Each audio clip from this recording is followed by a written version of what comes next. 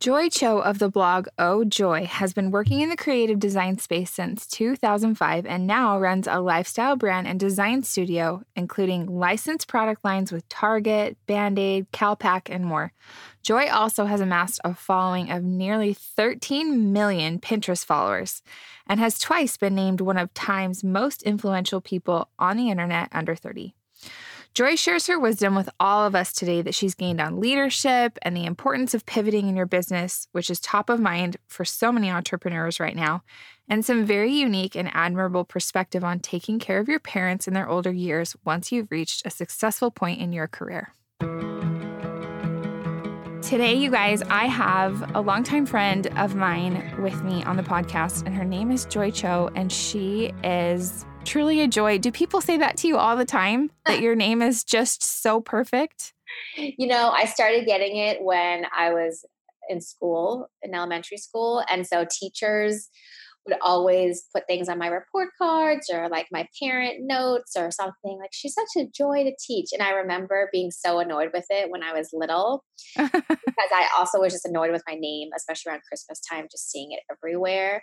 Now, Oh my gosh, how funny. But back then I was just like, stop saying these joy puns and like, stop calling me joy to the world. And it's Well, I think it's perfect. And you even named your blog after your name. So your blog name is Oh Joy.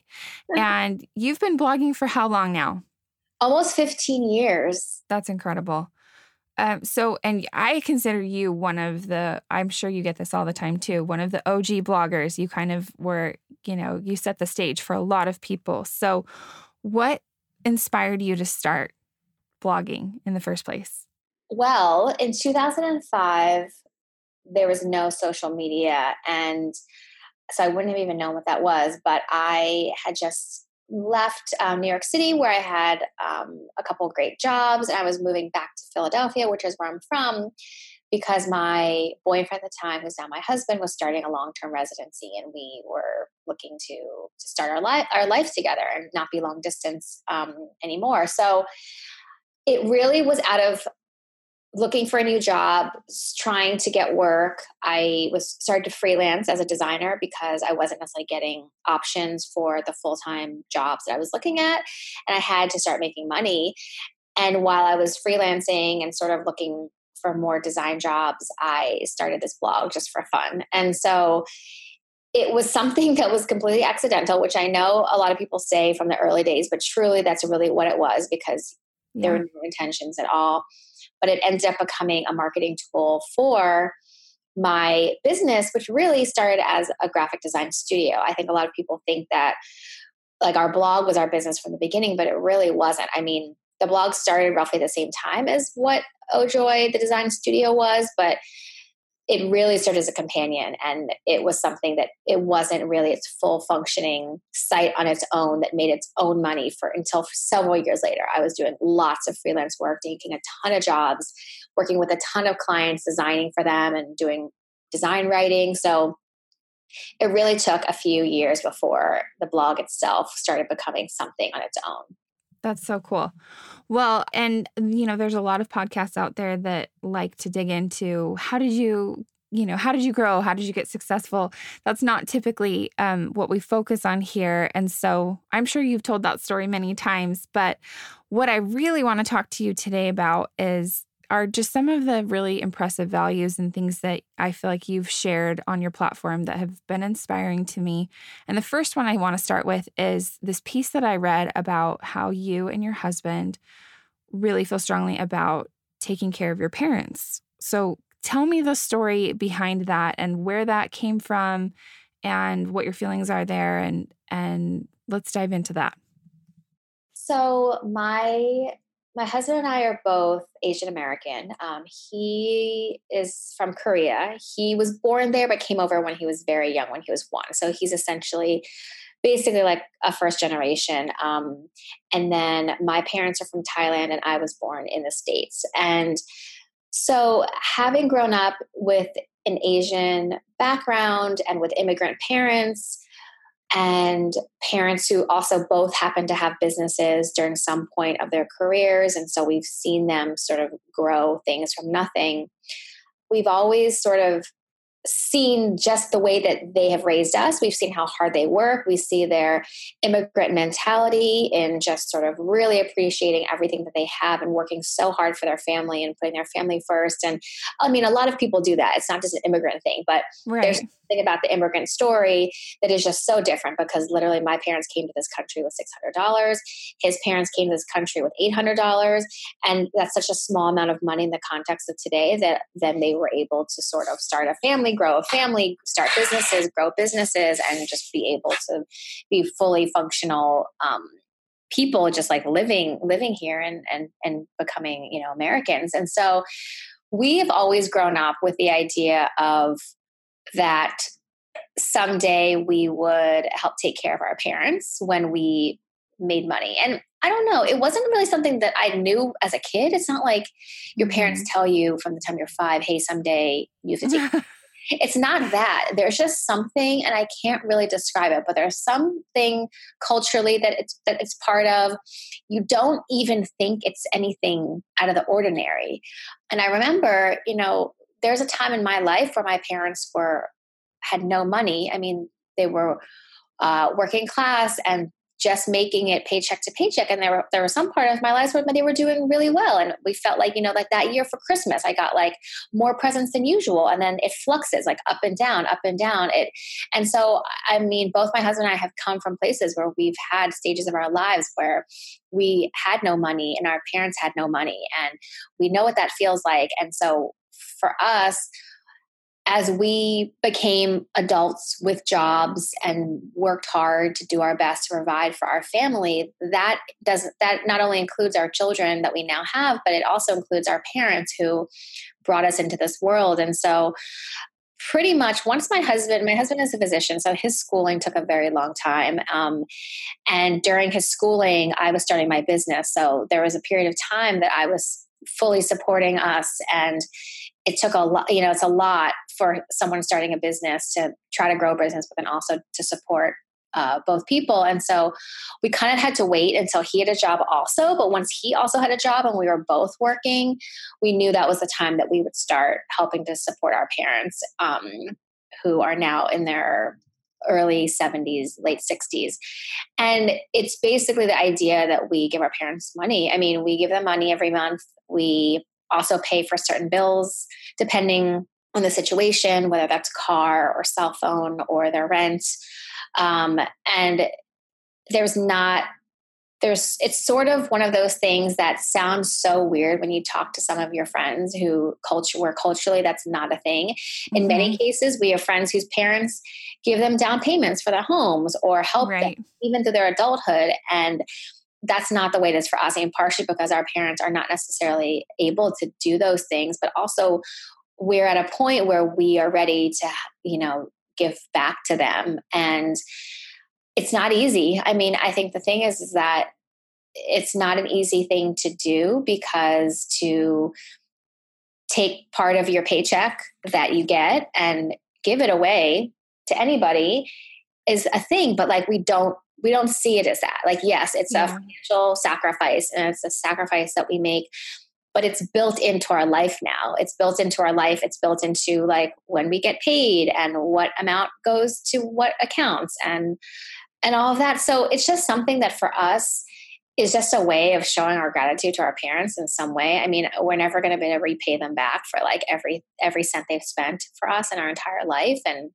whether that was college or summer camps or helping with a wedding or whatever that is. It's not trying to do that. It's just trying to help them out now when we can. Yeah, that's such a cool story and so inspiring. And I see a little bit of both sides that you're talking about, because so my mom is half Japanese. And I didn't know that. Yeah, so I'm a quarter Japanese. So I've been exposed a little bit to that mentality of you take care of, you know, like the daughter takes care of the parents. And that's a little bit of, you know, something that I've always heard about in, you know, growing up from having a mom from an Asian culture too.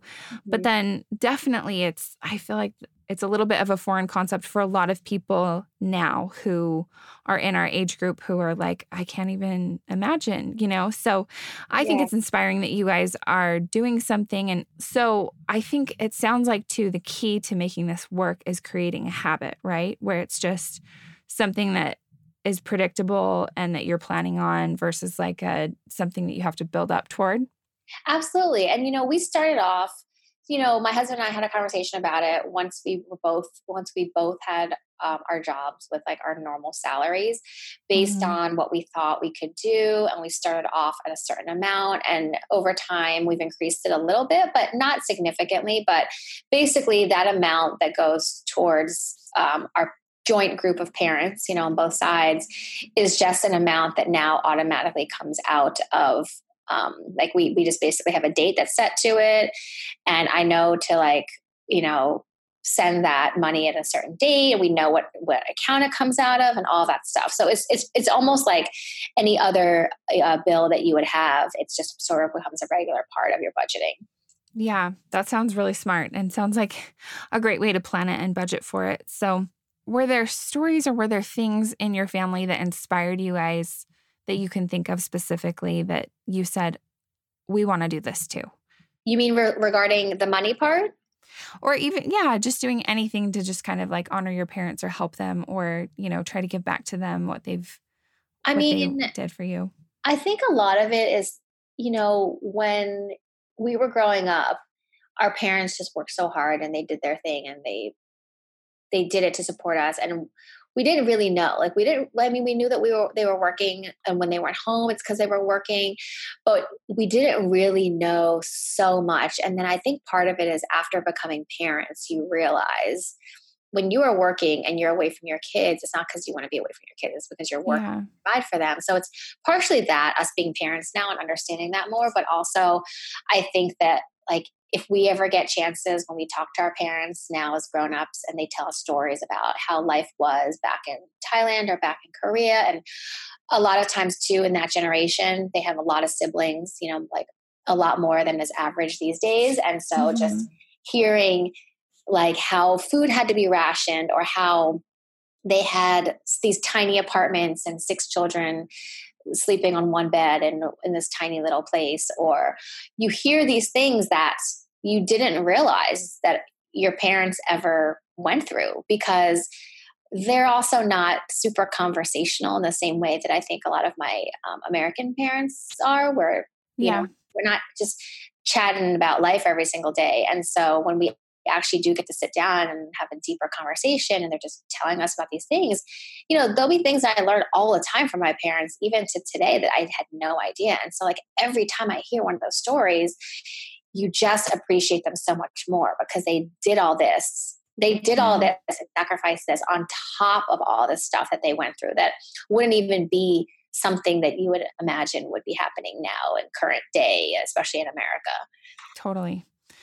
So you mentioned too watching your parents work really hard, and anyone who has the kind of success that you have has worked really hard for it. And I think that's like a common misconception of anyone looking at someone who has like a big online presence, like they must have gotten lucky or they got in early or whatever. But I feel like it's 97, 98% hard work. So what did your parents teach you about? Would you have any young memories or things that they would teach you growing up that led to your success now? Oh man, I mean, so my parents had Thai restaurants when I was growing up. So my dad, both my parents got normal jobs. My mom had worked for the Four Seasons for a very long time, Hmm. and my dad had started working in a company, but then he left to start a business, and which was a Thai restaurant. And he started with 4 partners. So there was 5 of them in total, because nobody could afford to run this business or invest in this business on their own. So there was 5 of them who went in on it together. And my dad slowly bought out each one by one until he was the only owner. And then after that, he opened a second, and then a third, and a fourth. So at one point in their lives, they had four restaurants that they were managing. And so I, at the time, did not appreciate that sacrifice at all. I was upset that all of my friends' parents had sort of these 9 to 5 jobs. And after that, their parents were home cooking them mac and cheese, Mm-hmm. hanging out with them, watching TV, and there for them when they did their homework. And I was upset that my parents weren't there. And when you work at a restaurant, even today, those are evening hours. Those are not 9 to 5 hours. And Right. a lot of weekends and stuff. And my mom had somewhat of a normal schedule, but she would also help my dad in the evening. So there were a lot of evenings that we were, um, we had either a babysitter or we were on our own or whatever, depending on how old we were. But I really did not understand it. And I think I was upset about it for a lot of my older childhood life because I just was sort of not understanding like why they had to do that and why they couldn't be home with us. And then literally, and I always said to myself, I will never start a business because it looks so hard and it looked like I had to sacrifice so much. And then here I am with a business that's almost 15 years old. And while it's not a restaurant, because that life is very difficult, it's still a life of self-employment, and it's still a life of sacrifice in what it means to have a business and start a business and do that instead of having a 9 to 5 job, which is just they all have their own pros and cons. But I realize in hindsight, so many years later, how much I learned from watching my parents work so hard and how they literally started something from nothing. I mean, in the day and age now of sort of investors and capital and all this stuff, and the way that you see a successful business going, you don't really hear about these mom and pop type things anymore. I mean, they exist, obviously, but you just don't hear about how those stories work. And so to me, I always just respected that so much. And not that they did everything perfectly, but at the same time, I just appreciate it so much. And so my long answer is really just the idea that I think I picked up on a lot of it, but I Mm-hmm. just didn't know it at the time. And I didn't realize it or appreciate it until much later in my life. Yeah, I think most of us can resonate with that, the sacrifices that our parents made when we were kids. You look at it so much differently as an adult when you're providing for a family and working hard and trying to figure out how to just put food on the table in general. So, Totally. I think what you're saying is very true, that through that lens, you can definitely see things that just didn't mean as much to you as a kid that probably means so much more as an adult. So, okay, I want to talk about, you guys have had a team for quite a while now, and I heard you speak about having a team, and at one point, I think maybe it was at Alt Summit or something, but it Oh, was yeah. very inspiring. Last year, I And think. Yeah. yeah, and you talked about just tips that you have on making good hires, and I know that, that's something that you've had a lot of experience in. So talk to me about leadership and what some of the values are that you feel like have helped your business grow and change, and things that you've learned being a leader.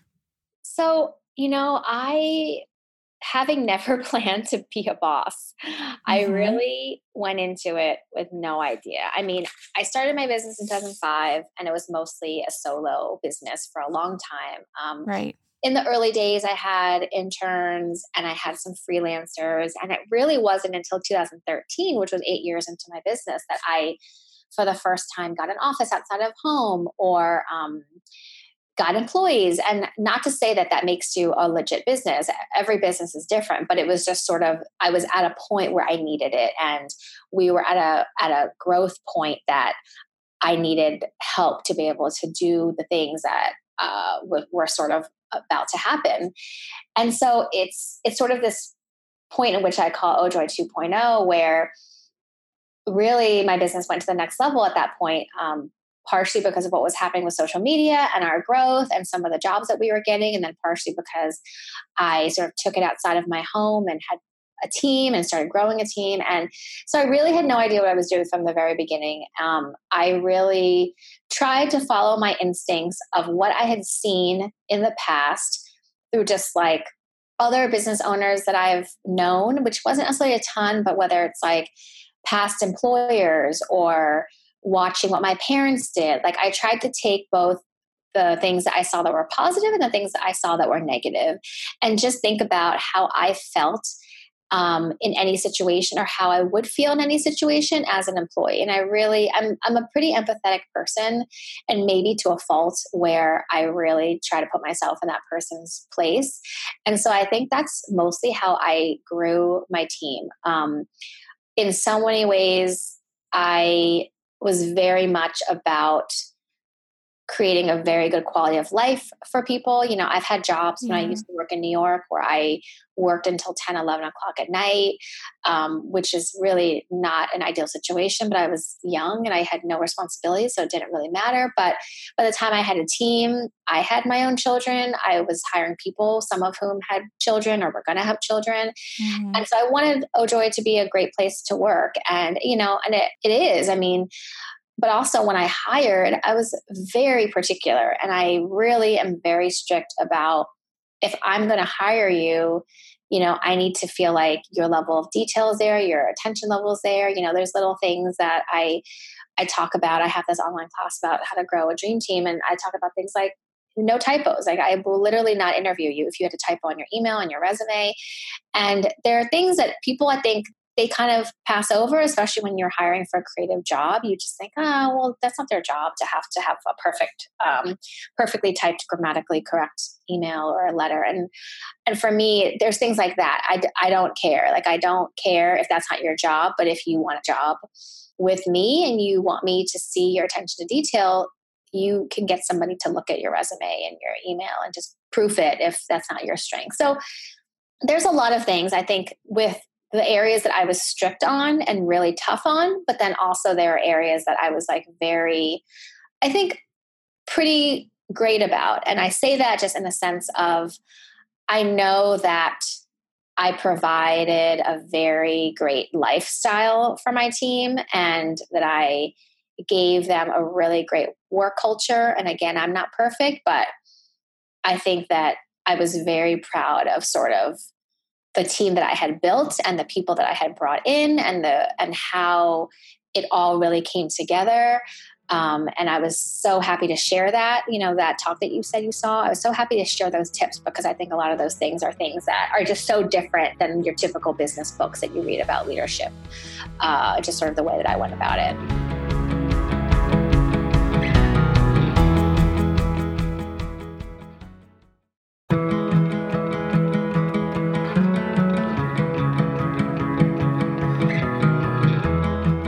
It's a little bit of the Wild West when you put together like a team to do something that hasn't necessarily really been done. I mean, backing up to the sort of the beginning of this interview where you said social media wasn't even a thing when you started your blog, like so much of this stuff is just brand new, and the roles that people are hiring for. And so when I was talking to someone about Pinterest changing, that you were kind of that poster girl that people talked about, blowing up, and then that people were looking to you for, okay, how are you going to pivot your business? Because now Pinterest isn't what it used to be. It's not driving the traffic that it used to drive.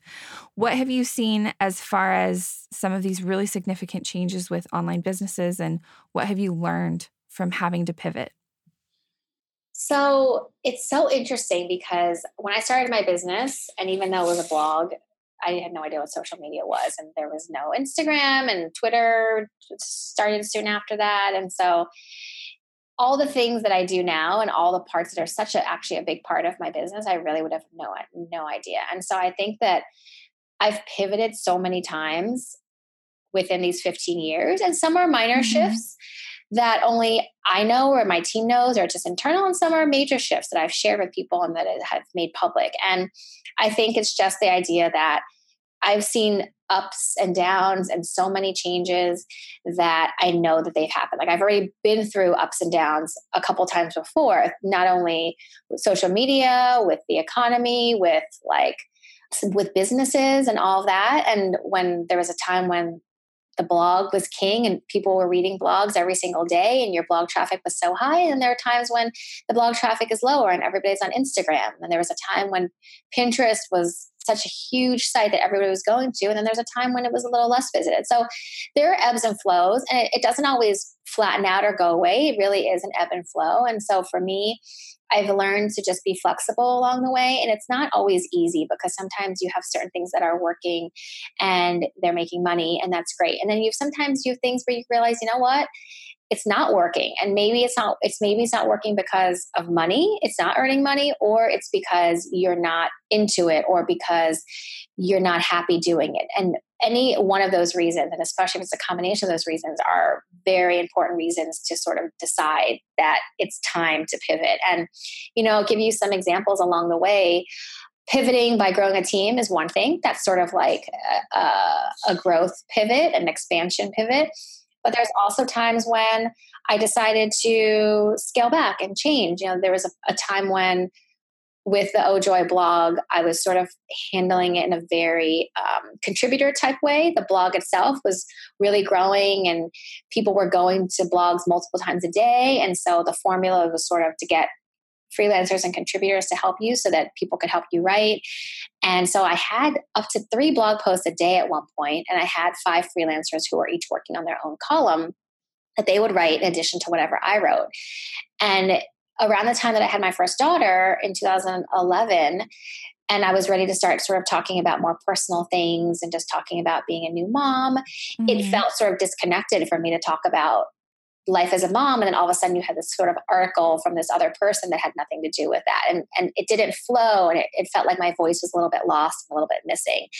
And so at that point, there was a time about a year later that I decided to sort of take the blog back to being all from my voice and not have contributors, not have outside freelance contributors.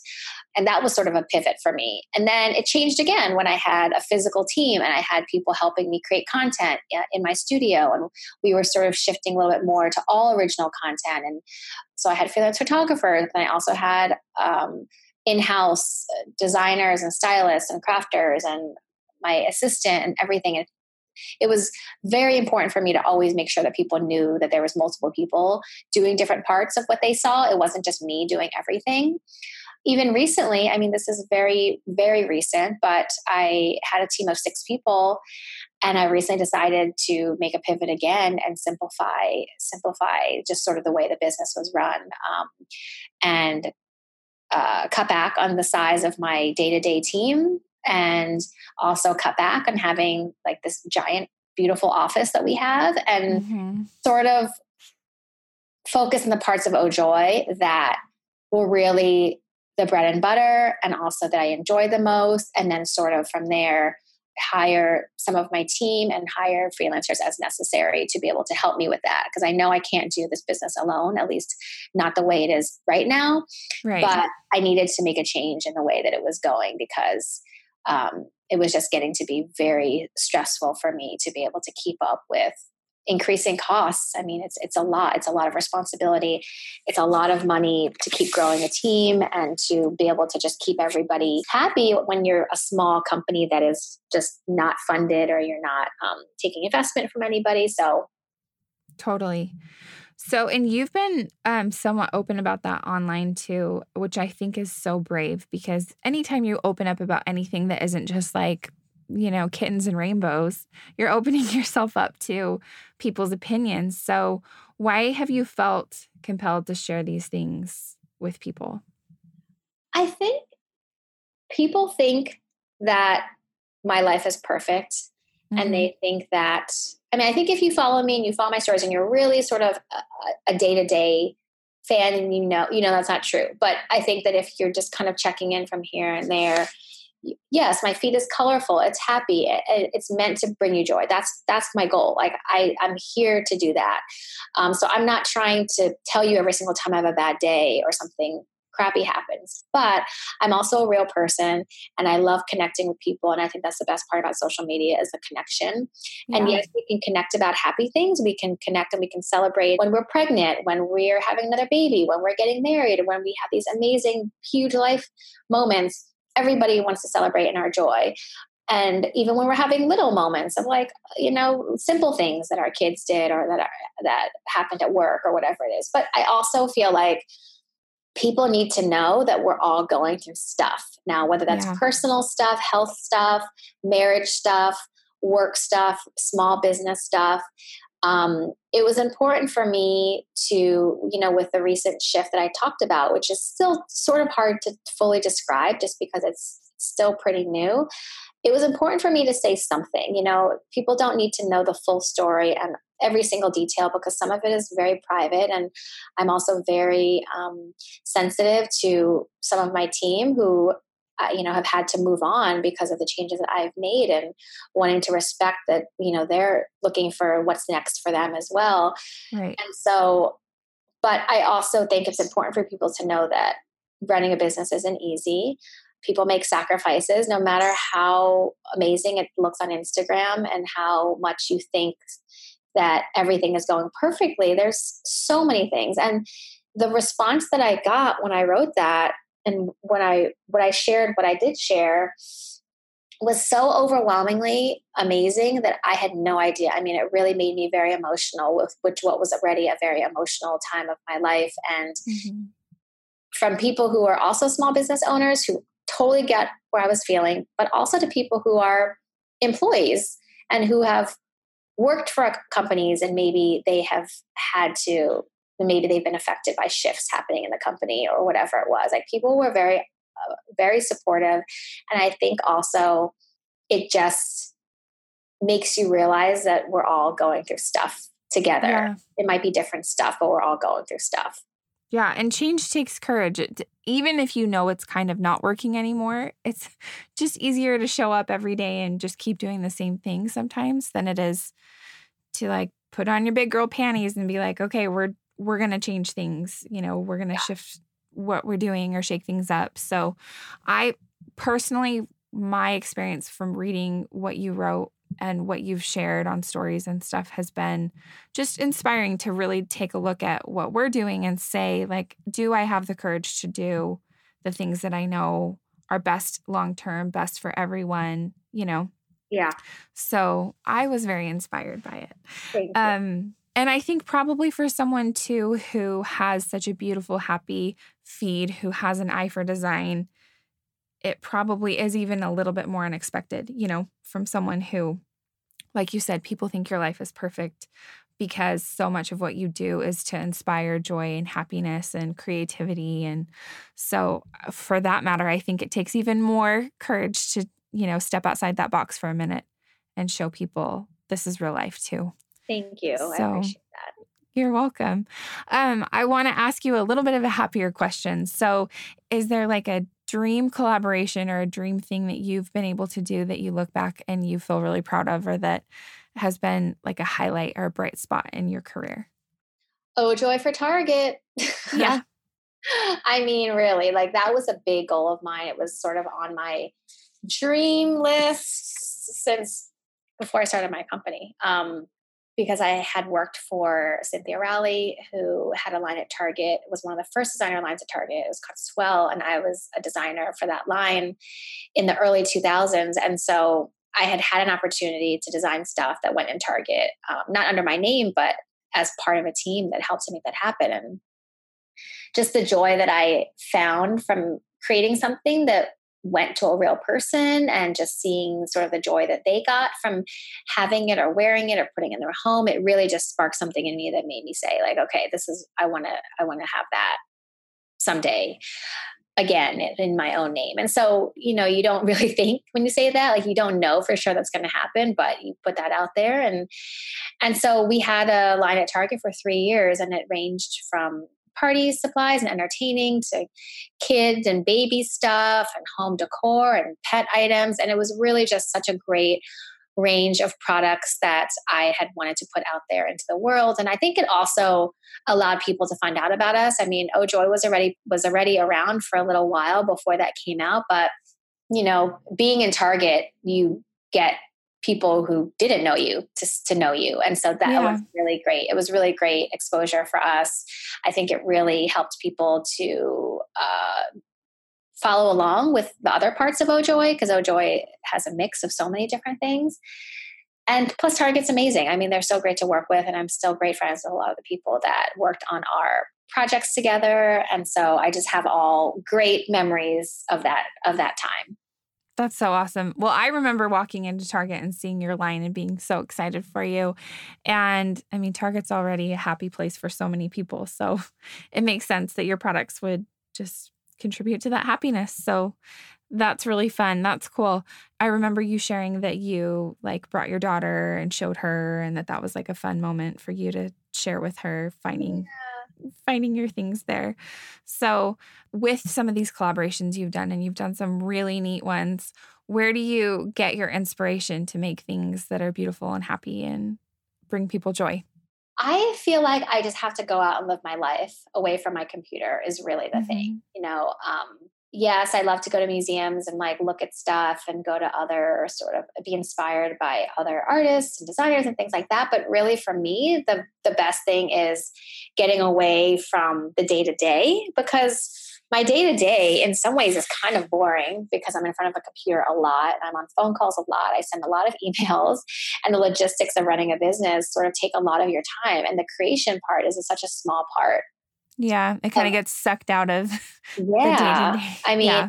and so I think people don't realize how much of my work and a lot of creative business owners work is a lot of the non-fun stuff. But also for me to just like continue to feel inspired, it's like I have to be out, I have to be doing things. And whether that's like as easy as taking a lunch break and going like window shopping just because it just helps you take you away from your office or away from your Yeah. desk, or whether that's a farmer's market trip on the weekend with my kids and my family, or whether it's like just going to a great restaurant. Like for me, it doesn't have to be so literal to what I do. It just has to be something that invigorates my senses in some way and just makes me feel inspired by something.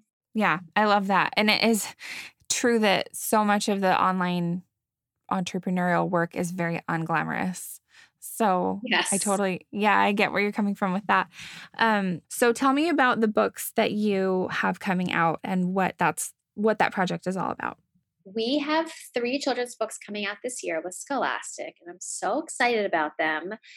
They are board books, little 7x7s with a hardcover, and they're geared towards ages 0 to 3, but really they're also great for older kids that are starting to read as well.